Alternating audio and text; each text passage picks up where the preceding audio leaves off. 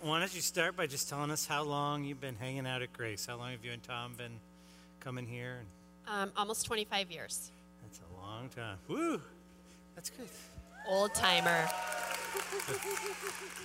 So I invited Heather up because I want her to talk a little bit about her experience with Alpha over the last few years. We've done Alpha before. We've never done it as big as we're going to do it here in the next couple weeks. But I just wanted to start by letting you just share a little bit about the past Alpha experience and what God has done through Alpha, and just share your story a little bit. Well, I had some experiences with a lot of non-church people where I just saw how judged they felt and how unloved they felt by Christians. And it makes me really sad. You know, we live in this, if we're in this community, and you don't have a lot of outside influence and you don't know a lot of people that aren't churched, it's a shock to learn that they think at times that we're terrible people. And I literally was at dinner one night with a colleague that I didn't know very well, and she was sharing about an experience she had with a Christian, and she's like, this is a good woman. She said, they're just terrible people. Like, she felt so judged.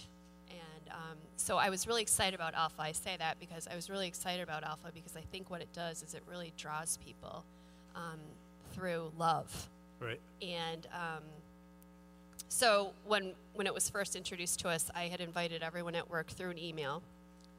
Because that was a little bit safer.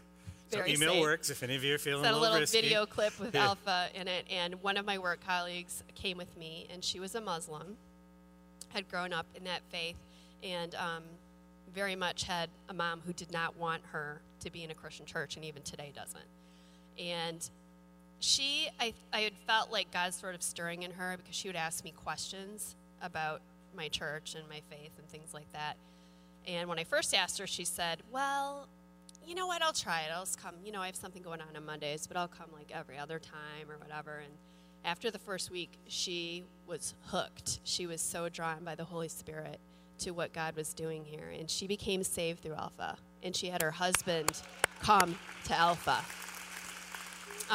So I saw a lot of people really find the Lord because it's a great, gentle way, loving way to draw people to Christ. Yeah, a safe place for sure. So that's what's happened in the past. We're doing this big blowout.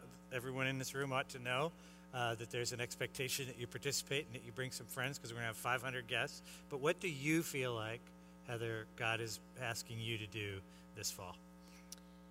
Well, Penny asked me to take on a Tuesday morning group, so I'm doing that. And it was so funny because she came up to me after church one day and she said, would you pray about doing an Alpha group? And I said, sure, like right away. Sure, I'd love to. And she said, really? I thought you were going to say no. I don't know why. Guess you have a reputation apparently. Or something. But I also am involved in a book club, like on my street. And I've been in this book club for about almost 4 years, and we meet every single month. And there's between 13 and 15 women that come. And I don't know where they are in their faith, honestly, except for one. My next door neighbor and I are starting this Alpha group, and so I've begun to invite my neighborhood to Alpha at my house. And it's kind of exciting. It is exciting. It's a little intimidating because, you know, you have to provide food, and that's not exactly my background. But I have a really good friend who is going to be helping me prepare dinner every Tuesday afternoon. So when the ladies come, it'll be ready, and it'll be really good because this person is a foodie, and she can cook. Yes. Do I know her? You know her. I do. Oh, I didn't know that. It's Meg. I'm learning things along the way here. You didn't know that? I didn't. No, that's okay. I'll be at your house having dinner on Tuesday. Yeah. Me and all the girls. So what's your encouragement? So it's pretty intimidating, even for you. Like, you're doing this, but it's stretching you. How would you encourage people sitting out here who are, as Flet would say, are feeling the nudge, but they're like, I don't know if I want to. Like, what word of encouragement would you have for them? Just really pray that God would put people in your life who might need this right now. And your invite may be it may not be received, but that might be a little seed that's being planted in their lives. I'm thinking about inviting my son's girlfriend who doesn't know the Lord. And that's intimidating to me because she's made it pretty clear that she's not interested in faith. Can't believe I'm saying that publicly. But it is. It's intimidating. And it's intimidating when, I don't know, why are we intimidated? I mean, it's the Holy Spirit that's got to do the work. And I keep going back to that. Yeah. Amen. Well said. So, I want you to be inspired by Heather, inspired by God, of course, but how God is moving Heather. I want you to hear her story because I think it's really awesome. So would you just thank her for taking the risk and even being up here with me? You know what? Uh-oh. What? She's taking over. Heather's going to preach comfortable. Today. No, I was just wondering if you would pray for my book club. If you guys would pray for me for my book club Let's to get pray all right these now. women to come. Wouldn't that be amazing? Let's do it. Lord, we just stop right now, and we ask that you would surprise Heather with the number of people that come, that you would surprise her with the movement of your Spirit amongst these ladies as they come and have a great meal and just talk about Jesus, that you would do immeasurably more than she could ask, think, or imagine. I pray not only for Heather's group, for all the other groups that are stirring in people. Almost every day somebody says, I'm thinking about, I want to do it in my home, I want to do it here, I want to do it there. Lord, would you just help us to move with boldness in your Spirit, and that this would be just a great movement on the east side of Detroit. In Jesus' name, amen. Thank you.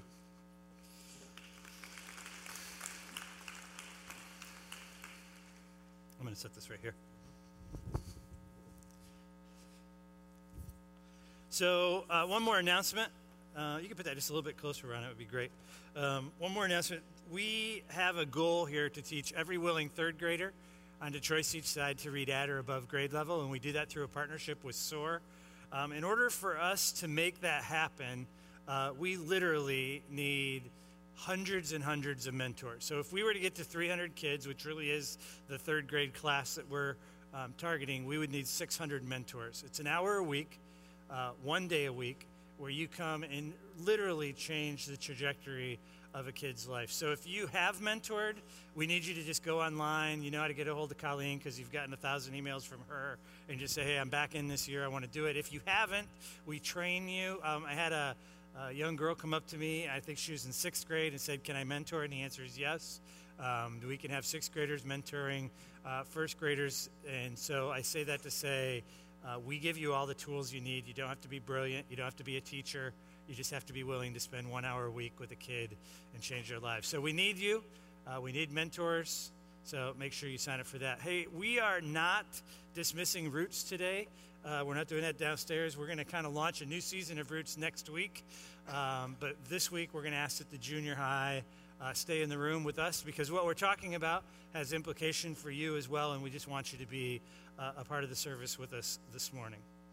So we're in the midst of a series that we've called Pursuit, and the goal of this series is to explore how we as followers can make space in our lives, how we can carve out space in our lives to pursue God, to experience God more fully. One of the things I've talked about for the last couple weeks, and I want to keep talking about, is we need a paradigm shift. We need to think differently. If God is one of our pursuits, then we're going to get ourselves in trouble. And the litmus test I used the last couple of weeks is if you find that you wake up with the best intentions, but somehow as the day goes on, God gets squeezed out and you don't really have time to be in the Word, and you don't really have time to study, and at the end of the day you're disappointed that you didn't get to spend time with God, then you've made God one of your pursuits. And what we want you to do is think differently. We want you to have a different worldview, a different spiritual view, and make God your primary pursuit. And as you pursue God, then God is going to change your marriages. God is going to change your friendships. God is going to change your hobbies. God is going to transform your finances. God is going to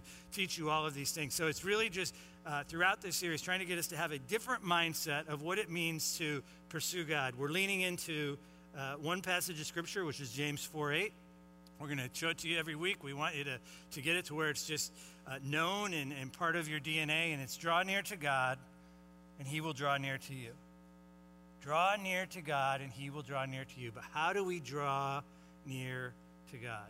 That's kind of what the series is all about, just some of the ways we can do that. So first week we talked about fasting, and we challenged everybody at Grace to fast, and we'll talk about that in just a couple minutes. Last week we talked about Sabbath, and Sabbath is more than a day off. So if a lot of you thought you checked the box because you had that great holiday on Monday, probably for most of you wasn't really a Sabbath as we defined a Sabbath, and I'd encourage you, if you weren't here, to get the tape on that one, that God is looking for something different, important part of our rhythm. And then we're going to move on and talk about something different this week. But before I do that, I want to share. So one of the things I said last week was send me your experience with fasting. Just send me an email, text message, Facebook me, whatever communication tool works best for you. And I want to share just a couple of them because it's so fun for me to read. And they're kind of just flowing in. I love it. It's great. So keep them coming. But I just want to share a couple. So this is from a woman. And she said, I heard that you asked the church to communicate with you regarding the fast. Well, here's me right now. I want some ice cream. Cookies or a candy bar. I'm stressed beyond belief, and I feel like a toddler. I'm about to have a tantrum. I just want my thing. I am snippy and short with my kids. I feel like a big baby. Oh, and by the way, fruit doesn't help. I feel like stomping my feet and pounding my fists. And being the caring shepherd pastor that I am, I responded and said, well, you know who you are when you're fasting is who you really are. To which she said, oh my gosh, I'm a big baby. And then she went on to tell me that evening she had a encounter with a dear friend who was going through an extremely difficult thing. And she said, I could feel the love of God going through me to them. I know that I wouldn't have been able to have this encounter if it hadn't been for the fasting. So with all the humor, with us playing, there was just this opportunity that God had poured something out in here. And I want to read one more. This is from a husband who writes, for the last 2 months, my wife and I have been experiencing marital crisis with issues fatal to many marriages. When this season began, I reacted the only way I knew how, the James 4:8 way. I drew close to God and asked him to be my shield, my rock, my refuge, and he was faithful. Early in the crisis, I took a day off of work to fast and spend a day in prayer, and it was the first time I'd ever fasted. And it was exactly how you described it, church. God was there with me the entire day. His presence was unmistakable. God exposed my own faults and weaknesses along with those that existed in our marriage. My attitude and my behavior towards my wife began to change immediately. The night of your call to go fast, God told me that I should take up the invitation and fast over my marriage. During the first day, something happened. Every negative thought was replaced with a positive one. I felt the total blessing of the Lord over the situation. By Friday of the first week, I was excited to take my wife on a dinner date. We spent some time talking, crying, apologizing, and forgiving. But we mostly just enjoyed each other's company. On Saturday, I noticed that the negative thoughts, they were gone altogether. Just as promised in James 4:7, evil had fled the scene. In a quiet moment on Sunday, I told my wife how much she means to me and how much I love her. We are moving forward together. I'm in prayer and in scriptures every day, and grant her my love and grace anew every morning. Only God knows what he wants us to learn from this, but I can tell you that I am ready for more opportunities to fast and bring my marriage before God. Is that so cool? So keep them coming. Love to hear it. It's an encouragement to all of us. If you are not fasting, no shame, not trying to guilt you, but I would invite you. This is about an invitation, not a guilt trip. I would invite you to fast the rest of the month. A lot of us are just fasting through the month of September. For some people, it's just skipping lunch to spend some time in prayer. For other people, they've just changed their diet. They're not eating certain foods that they love. Other people have done things a little bit different. So there's all kinds of ways to fast, and we're not even prescribing the how. We're just asking you to participate with us in some way. So if you haven't started, but you still feel that nudge, to use Norflet's words, I just encourage you to do it for the rest of the month, and let's just see what God does. And part of it is just preparing us for this amazing Alpha thing that God is going to do starting in October.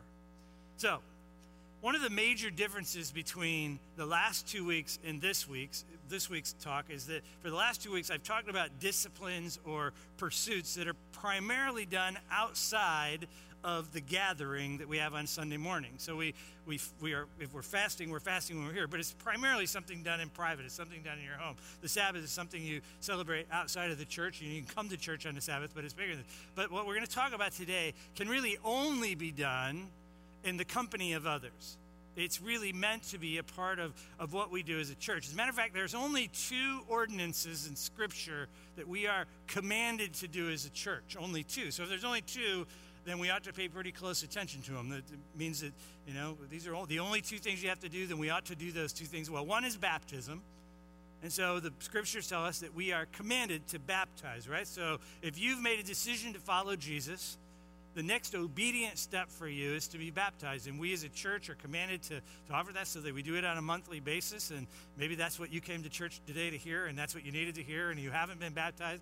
We would love for you to be a part of a baptism service, because it's one of the ordinances of Scripture. Well, the other ordinance that's a part of Scripture is something called communion, or what you maybe grew up knowing as the Eucharist, or maybe you called it the Lord's Supper. Different names, but basically the same thing.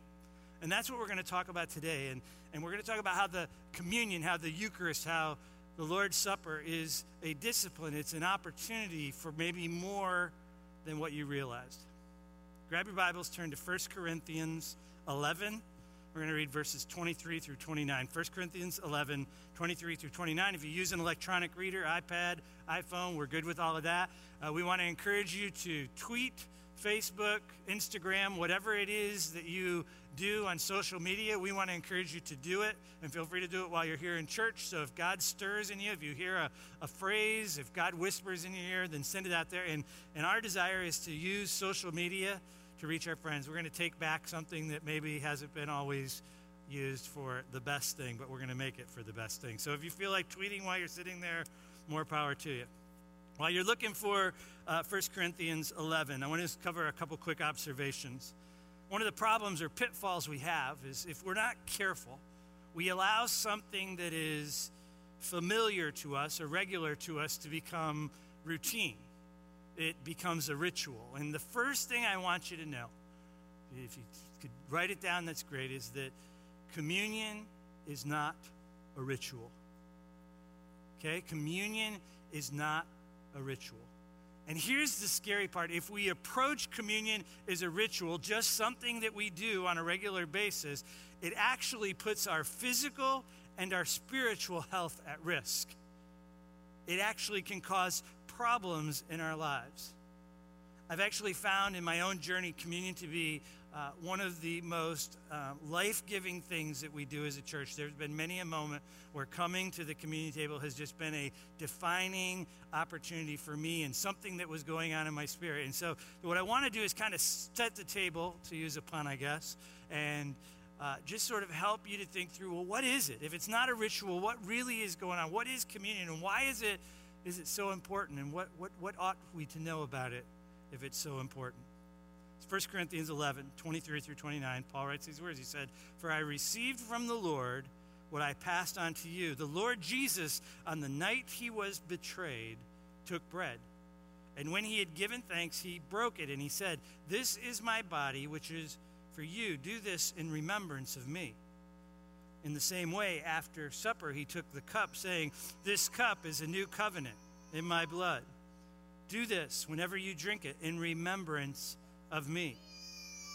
For whether you eat this bread or drink this cup, you proclaim the Lord's death until he comes.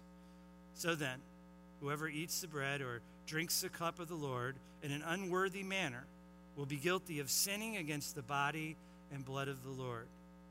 That's a powerful statement. Whoever drinks in an unworthy manner will be guilty of sinning against the body and the blood of the Lord. So we ought to figure out, well, what does it mean to partake in a worthy manner? A man ought to examine themselves before they eat the bread or drink of the cup. For those who eat and drink without discerning the body of Christ eat and drink judgment upon themselves. Let me pray. Lord, I love this beautiful sacrament that you've put into place. I love communion. I love the meaning. I love the history. And I love what you've done with this. And Lord, today as I unpack just a little bit of this, I just pray that you would draw us into the beautiful invitation that it is to participate in the Lord's Supper on a regular basis. Help us to know what you're up to in the midst of this. In Jesus' name, amen.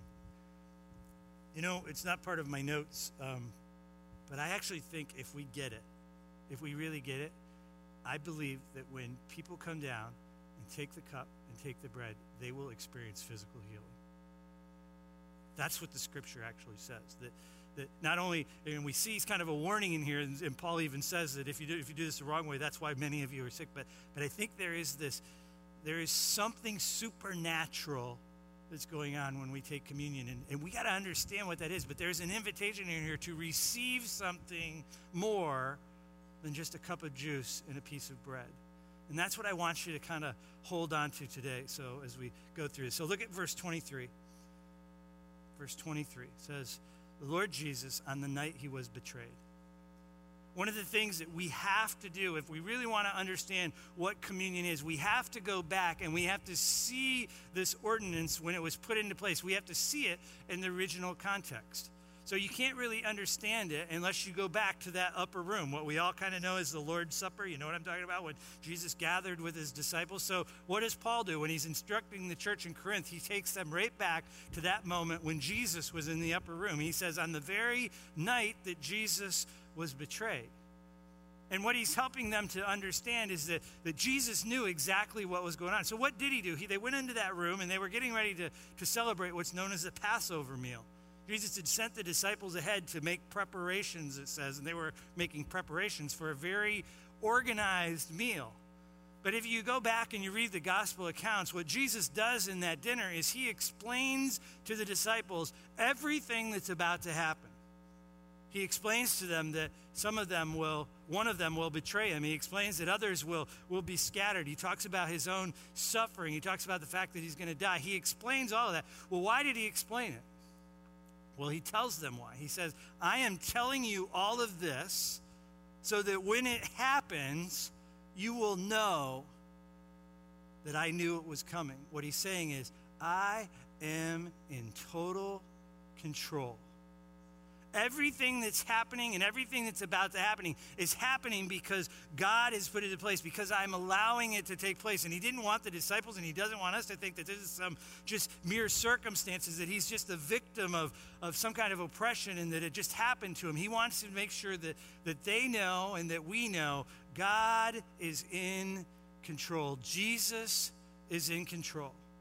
Knowing full well that he was going to endure the cross and that his closest friends would be scattered and they would deny him, he still offers his life for them.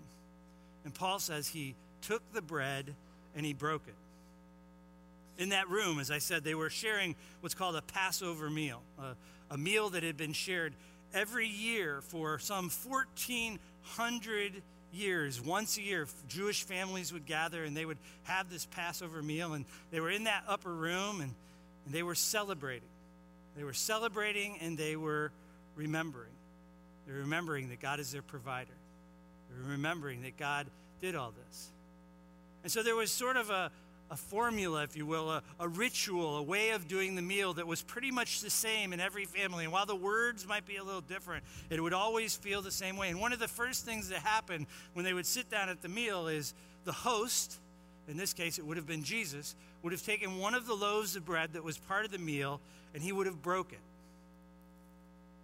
Now think about this. The bread itself was unleavened bread, means it didn't have yeast in it. And yeast in the scriptures is another name for sin. So we have a loaf of bread that has no sin that's been broken, right? And so the host would take that piece of bread and he would wrap it in a clean white linen cloth and set it aside. And this piece of bread would be brought out at the end of the meal. It was actually called the dessert bread, or the afikomen is actually the real word for it. But every home, every Jewish home would have done the same thing. Here's the bread, it's taken aside. And if you were to do a Seder meal, if you've ever done a Seder meal with a Jewish family, they actually still do this. They wrap the bread in the white linen cloth and they hide it in the house somewhere. And then when the end of the meal comes, the kids go and they try to find this broken piece of bread with no yeast that is buried somewhere in the house. I'm pretty confident Jesus probably didn't do that with the disciples because it probably would have been a little weird. But I'm sure he wrapped the bread. I'm sure he set it aside because that was going to be the dessert bread. That was going to be the bread that they were going to break out later in the meal.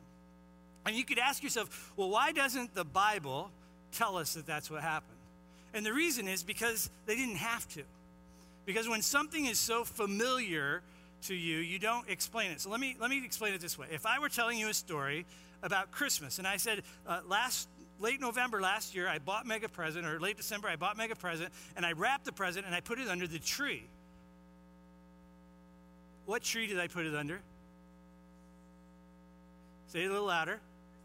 The Christmas tree. How many people thought that I put it under the oak tree in the front yard? No one. Not one person in the room thought I took it down to the lake and stuck it on a tree. Nobody even had to say, well, what tree? Because we're so accustomed to Christmas. When I say tree, you automatically thought of a cone-shaped, probably a pine tree, either fake or real, that was brought in the house. As weird as all those traditions are, I don't have to explain anything. Matter of fact, if I had explained it to you, you would have been like, I know, I'm not stupid.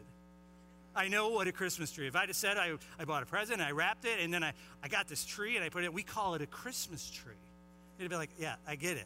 Well, in a lot of ways, that's what's happening in the Scriptures. There are things that aren't included in Scripture because every first century Jew would have known exactly what's going on. So there's these moments throughout this telling of the story that we have to go back and we have to see the history, we have to see what was going on, and we have to bring it in because we don't know the traditions the way the first century Jews. So there was this bread, and it was wrapped, and it was set aside. The Scripture says in verse 25, says, in the same way, after the supper, so picture this, the dinner is over, right? So if the dinner is over, then the dessert bread's coming back to the table, right? It says, after the supper in verse 25, he took the cup, saying, this is the cup of the new covenant of my blood. What cup? Again, this would not require any explanation. When the writers of the gospel, when Paul says the cup, every Jew would have known exactly what cup Jesus was holding. So the Passover meal was a meal of remembrance. It was a meal for the families and the extended family to all be in a room to share the story of the Passover. The Passover is that liberation from slavery in Egypt. They were said, every year I want you to come together and I want you to eat a meal in leisure and I want you to tell the story. Well, this is pre-printing press. This is pre-Xerox copies. This is pre-literacy for most people. So the only way to hand down a story was to do it orally. And the best way to remember a story is to remember it with props. Some type of prop, some type of thing. So after a while, once you hear the story, anyone could tell the story. And so the Passover story was told by using 4 cups. And each cup represented a chapter of the story. So they would start the story by holding up the cup of slavery. And they would talk about when they were slaves, and they would talk about the oppression of slavery and the burden of slavery and just how awful it was. There would be an expression of just how God's people were oppressed by the Egyptians. And so that would become the first chapter, and they would walk through that, and they would remember. And there was other parts of the meal that they would take with bitter herbs to remind them of the bitterness of slavery. But all of that was so that they would have this physical and emotional and mental remembering of this story. So they would go through the first chapter, the chapter of slavery, of oppression, of bondage. Say, remember how bad it was. Remember what it was like to be in bondage. And then they would go to the second chapter, and the second chapter was a cup of plagues. And they would literally just walk through each one of the plagues, and they would say what the plagues were, and at the end of each plague, they would say, but Pharaoh's heart was hard, and he wouldn't let him go. But then they get to the last plague. And the last plague, you remember what the last plague was? It was the death of the firstborn son. Through the death of the firstborn son, you were set free from slavery. Does that sound familiar? It's a foreshadowing of the gospel of Jesus Christ. Through the death of the firstborn son. And they would tell the story of how they were spared. Do you remember how they were spared? They were to take a lamb without blemish. And they were to slaughter the lamb and take the blood of the lamb and put it over their door, and then the angel of death would pass over them.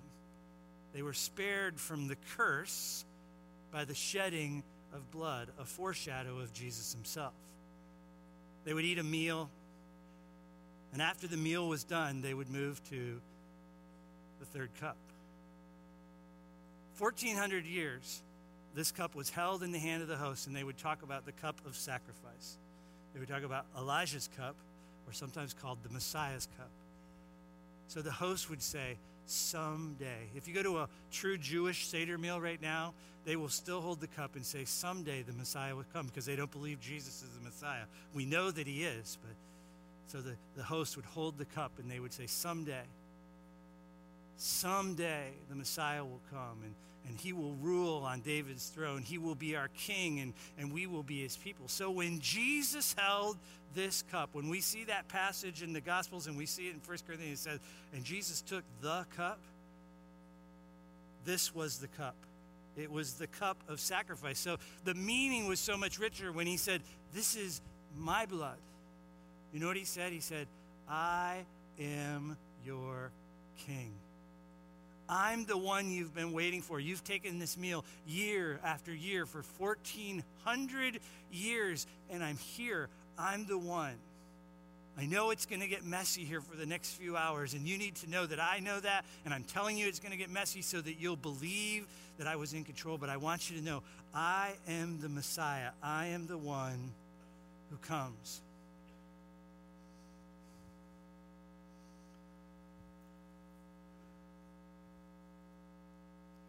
When Paul and the Gospels point towards Jesus taking the cup, every Jewish person would have known it's no ordinary cup. They would have known that Jesus was proclaiming that he was the Savior. The Passover meal was way more than just a ritual. It was an important part of the people remembering who God is and how that God is their provider and God is the only one that can bring them through those difficulties. It was so important, but it was a foreshadowing of the coming of Jesus. So when we take communion, we are extending a tradition that goes back 3,400 years. It's an amazing picture of God's faithfulness, of God putting something into place for all of us. Jesus says, every time you take of this cup, every time you eat of this bread, remember the bondage you were in. Remember what life was like without me. Remember what happens when you take your eyes off the cross. Remember how hard things were before you knew me. Remember that I am your salvation, I am your strength. So Paul has this directive in verse 28, the passage we read. He said, a man ought to examine themselves before they eat the bread or drink of the cup. Every time we come to the table, we are commanded to take it seriously, to examine ourselves, to ask ourselves, God, how am I doing with you? Where am I grieving you in my life? What sin is in my life that I need to leave behind? Where is there bitterness? Where is there unforgiveness? Where am I stuck, God? What are the things that I need to leave here at the table before I take of the cup and of the bread? And what Paul's saying is if you don't take that seriously, you are literally putting yourself in harm's way. And what I would say is when you have an opportunity to unload bitterness and unforgiveness, you will have better health spiritually and physically when you can let that go. And this is just a great opportunity every time we have communion to examine yourself and ask the Lord, what is it you want me to leave and what is it you want me to receive from you today? It's a beautiful picture of what's going to take place every time you come to the table. The fact of the matter is, I believe this remembering is the baseline for every healthy relationship in our lives.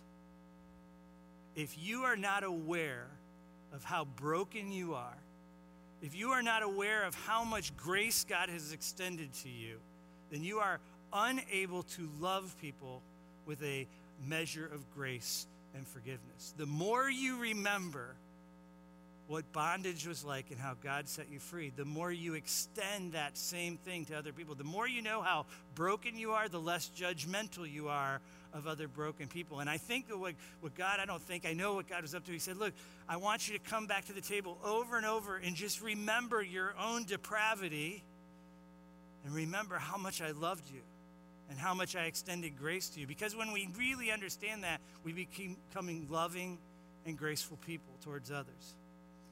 I don't think ministry can happen unless it starts with this understanding. I don't think racial reconciliation happens unless this is part of our understanding. So we come to the table to remember.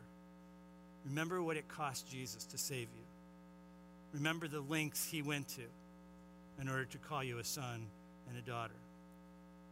So remembering is an essential part of the Lord's table of the Eucharist. But there's another piece to this whole thing. We are to remember because when we remember, it recalibrates our hearts. It kind of resets our true north. But if you look at verse 26, there's another piece to this. It says, "For whenever you eat this bread or drink this cup, you proclaim the Lord's death until he comes." So we remember and we proclaim. It's an opportunity to tell ourselves and to tell others in the room the gospel story. It's a proclamation of Jesus. The Passover meal was a proclamation of the Messiah that was to come. And so that tradition continues. We proclaim to the people in the room what's happening. So the band's going to come up. Norflet's going to lead us in another song. And just so you know, the fourth cup is the cup of praise. So if you read the gospel accounts, it says that the disciples went away singing a hymn. That's because they got to the fourth cup. And so they sang a hymn. So we're going to sing and we're going to take communion together. But while they're coming up, I want to read some psalms for you because I want you to see the words of proclamation that exist all throughout the scripture. But Psalm 9 says, "Sing the praises to the Lord enthroned in Zion. Proclaim among the nations what he has done. Proclaim aloud your praise and tell of all your wonderful deeds." Psalm 35, "My tongue will proclaim your righteousness, your praise all day long." Psalm 40, "I proclaim your saving acts in the great assembly." I love that one because to me that's like church. That's like the mission statement of taking communion. I proclaim your saving acts in the great assembly. I do not seal my lips, Lord. All people will fear. They will proclaim the works of God and ponder, think about what he has done. Communion is an opportunity for us to live out the Psalms. It's an opportunity for us to examine ourselves and to invite the living God into helping us to understand where we're pleasing God and where we are disappointing God. What do we need to leave and what do we need to take with us? So, if you are a server and you want to come down, that would be great. We're going to do things a little bit different. We're going to take communion in a little more of a lingering fashion. So if you want to sit where you are for a minute, that's okay. You can let people go by you as they come. If you have made a decision in your life to walk with Jesus, then communion is for you. Whether you are a member here at Grace or not, that doesn't matter. But we're going to ask that you examine yourself. Spend a little bit of time just asking the Lord, "Lord, what do you want me to see today?" And then we want you to come down. So if you're on the main floor, just come to the middle, come down, and go back out the sides. If you're on one of the wings, just come towards the middle, come down. Again, if you're not ready to come, let the people pass in front of you. It's okay. You can come. You can take the elements. You can go to the side and take them there. You can take them back to your seat. We're not prescribing exactly how all that should happen. We just want you to take it, to linger with the Lord, to pray, and to receive all that he has for you as we take communion together. Lord, I thank you so much for this rich sacrament that you've placed in front of us. Thank you for the literally thousands of years of tradition that are behind this.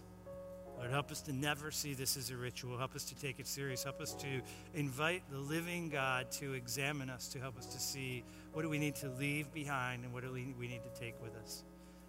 So even now, maybe for some people, this will be the first time they've ever had that understanding of what communion is all about. May it be a fresh, renewing, empowering, healing, life-giving moment. Lord, I believe there are people in this room that just need a healing touch from you. May the moment they bite the bread, feel the warmth of your spirit cover them. May they experience physical healing, spiritual healing, emotional healing, Lord. You are a good, good Father, and you invite us to participate. In Jesus' name, amen. Come as you feel led.